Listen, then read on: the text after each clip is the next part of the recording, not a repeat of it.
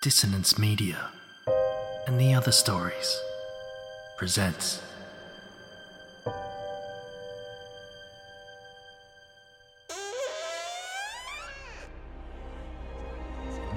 Step into the abyss of After the Gloaming, a gothic fiction podcast that delves into the depths of human emotion. Unyielding love, revenge, internal struggles, and restless souls await you in 9 haunting episodes, where dread, fear, and rare glimpses of eerie happiness linger. Dare to listen on your favourite podcatcher? After the Gloaming beckons. Search now, but beware. Innocence will be left behind.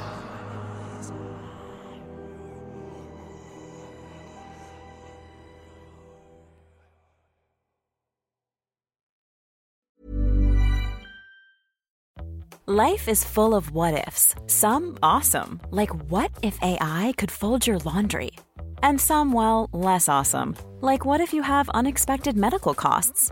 United Healthcare can help get you covered with Health Protector Guard fixed indemnity insurance plans. They supplement your primary plan to help you manage out-of-pocket costs. No deductibles, no enrollment periods, and especially no more what-ifs. Visit uh1.com to find the Health Protector Guard plan for you.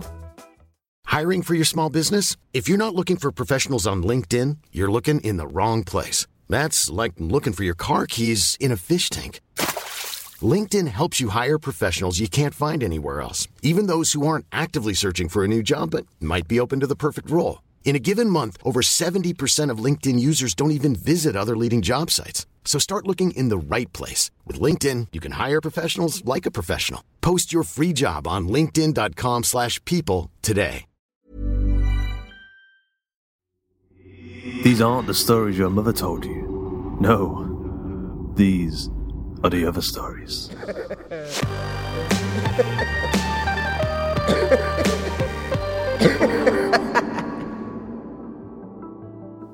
Today's episode of The Other Stories is Imposter Syndrome, written by Georgia Cook and narrated by Justin Fife.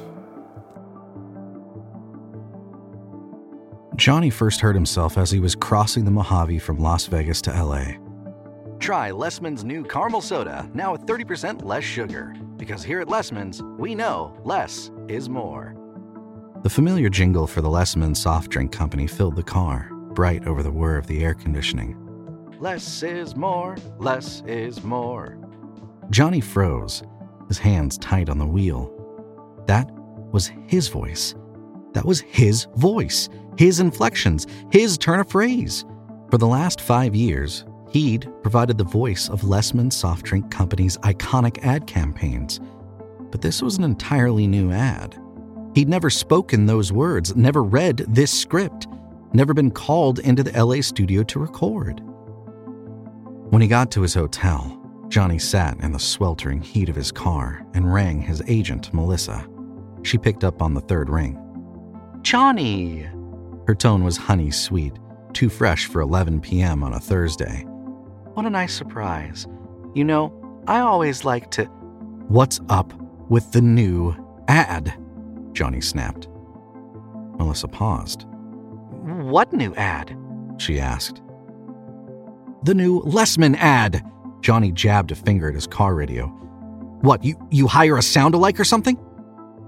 I don't know what you're talking about, Johnny. Melissa's voice remained smooth. The Lessman's deal's yours. You know that. Well, I don't remember recording any of this crap. He could hear the shrug in Melissa's tone. Probably some new voice thing then. Voice thing? An augmentation program. You know the kind. Picking up things you already said and stringing it together. But that's theft. It's still your voice, isn't it? Well, yeah, but... They probably use some old B-roll, Melissa continued, with the care of one accustomed to handling twitchy celebrities. How many takes must you have of those lines by now? Do you honestly remember them all? Anyway, I thought you hated running those Lessman's lines. Johnny swallowed. Now he'd begun to calm down. He was already feeling stupid. The heat in the car was getting to him. Are you at the hotel? Melissa continued. Yeah, I just got here. Go to bed. Get some sleep. You're due on set bright and early tomorrow. Right, yeah, right. Thanks. Melissa made a small friendly sound, half smile, half condescending acknowledgement, then cut the call. Johnny left the car, cursing himself for his own paranoia, and shouldered his overnight bag into the hotel lobby. The receptionist gave him a confused look when he asked for his keys. "Only 2 sets per room, sir," she said, sliding a keyboard across the desk. "Right, yeah, whatever." Johnny took it without thanks and started towards the lifts. It was becoming an increasingly regular occurrence these days. The double take, the slow, confused smile, the expression of not quite recognition. How long since he'd been a household name? How long since he'd been the guest on every talk show, every gossip magazine cover? Johnny Richmond, man of 1,000 voices, star of stage and screen. When had he grown stale? Progressed from that to this? It turned Johnny's stomach. He made his way to his 3rd-floor room and flicked on the lights. The room was small and cramped. The curtains hung askew, letting evening sunlight filter in across the carpet. The bed lay partially unmade, covers thrown back as if someone had slipped inside for a quick nap, then left in a hurry. Johnny scowled, making a mental note to call reception and berate someone. Was this the best that Melissa's people could do? A half-rate motel on the wrong side of town, coffee-stained mugs, and used toothbrush in the bathroom? When had he become the kind of washed-up celebrity they thought they could treat like this? He fell into bed and rolled over. The words to Lessman's jingle echoed in his head as he fell into an uneasy sleep. Lessman's, Lessman's, less is more. Johnny awoke the next morning hot and miserable to a missed alarm. He dressed in panic, swearing as he fled into the hotel car park. The studio had arranged for a car to pick him up outside the hotel, but none arrived. After nearly 20 minutes of fervent pacing, calling anyone he could think of without success, Johnny flung himself into his own car and drove, following unfamiliar streets and sidewalks packed with traffic. Damn! This was supposed to be his day, his big ticket out of the C-list hell. First interview in almost 5 years on the biggest talk show on the circuit. A return to form for Johnny Richmond, no longer 10, 20, 30 years past his prime. The opening notes of a familiar jingle spilled from the car radio. Lessman's, less is more.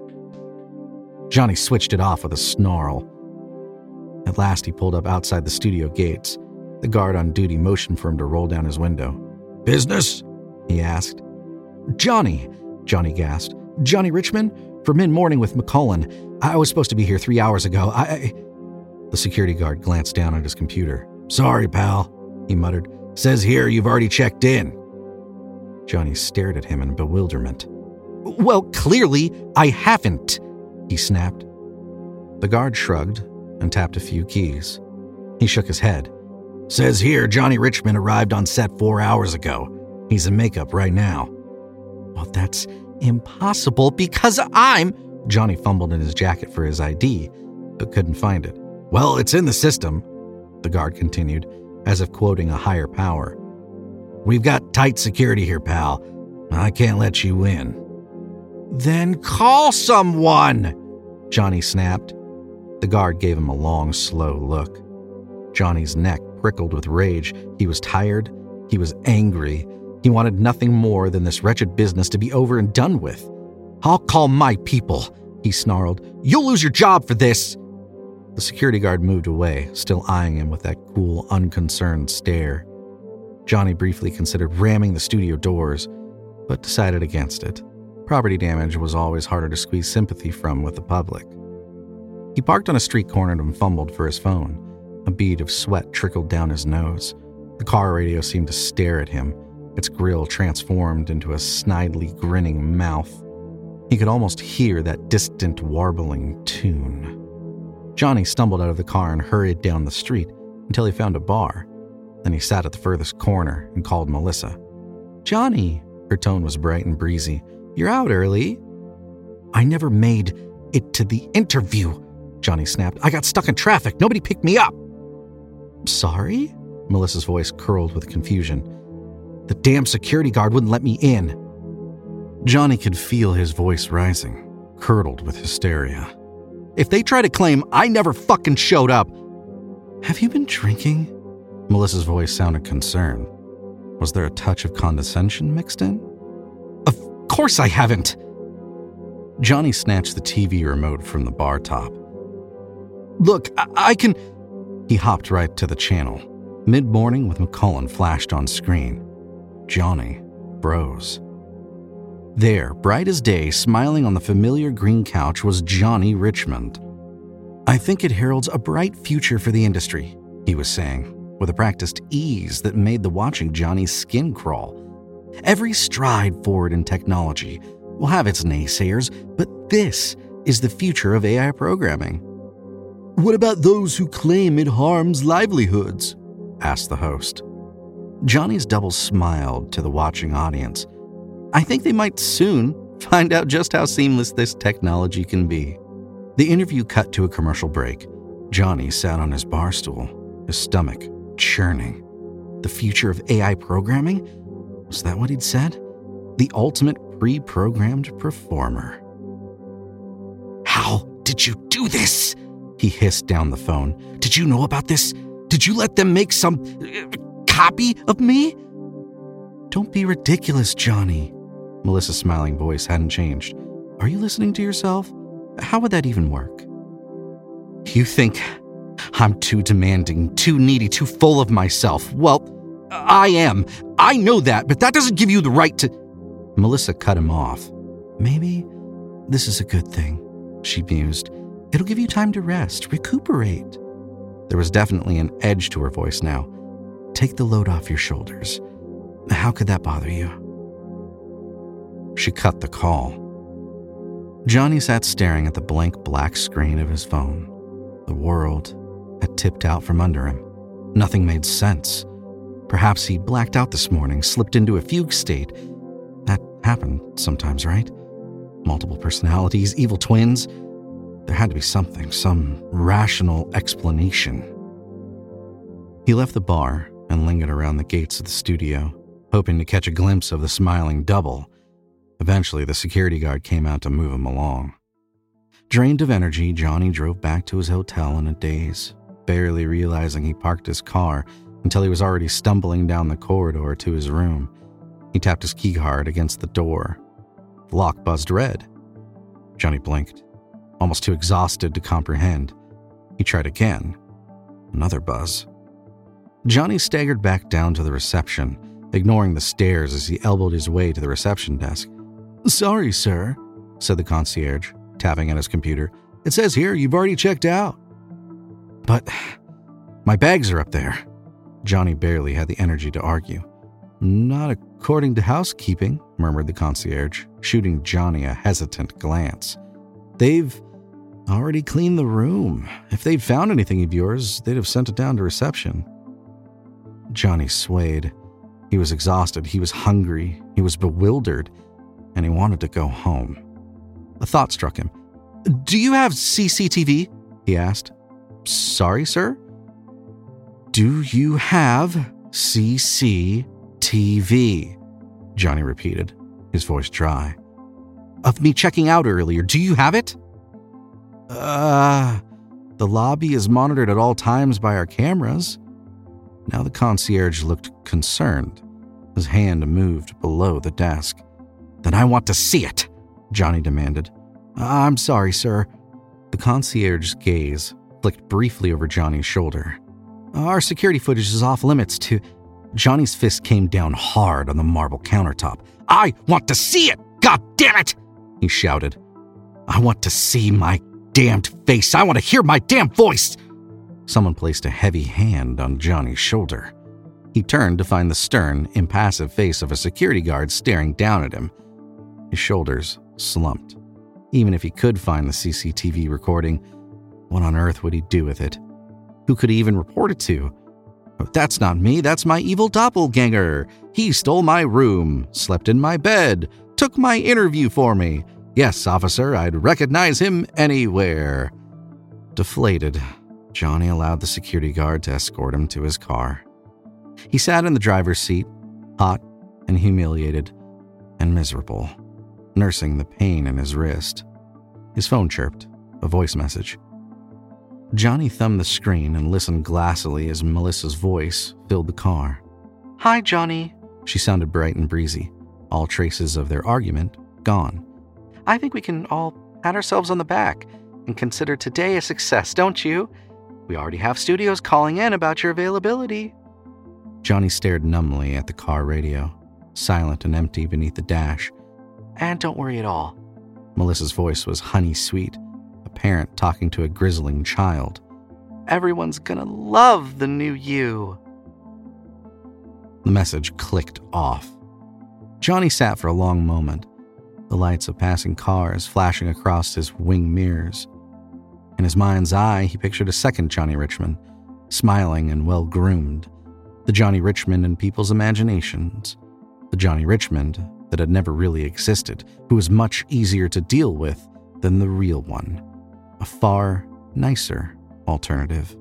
Another Johnny, living Johnny's life, attending Johnny's appointments, watching his TV and sleeping in his bed. The new Johnny, new and improved. His gaze fixed ahead at the night-black horizon. Johnny switched on the car engine and drove through the outskirts of town, back into the desert. The radio crackled, white noise spilling through the gaps between a local country radio station. When the police finally located Johnny Richmond's car, abandoned on the side of the highway on I-15 North, they found it empty of everything but his slim black mobile phone, lying on the driver's seat. The doors were locked with no signs of forced entry, no footprints across the rolling sand. It was as if he'd simply vanished into the air. The car radio was still blaring, playing an advert jingle on repeat. "Try Lessman's new caramel soda, now with 30% less sugar, because here at Lessman's, we know less is more. Less is more, less is more."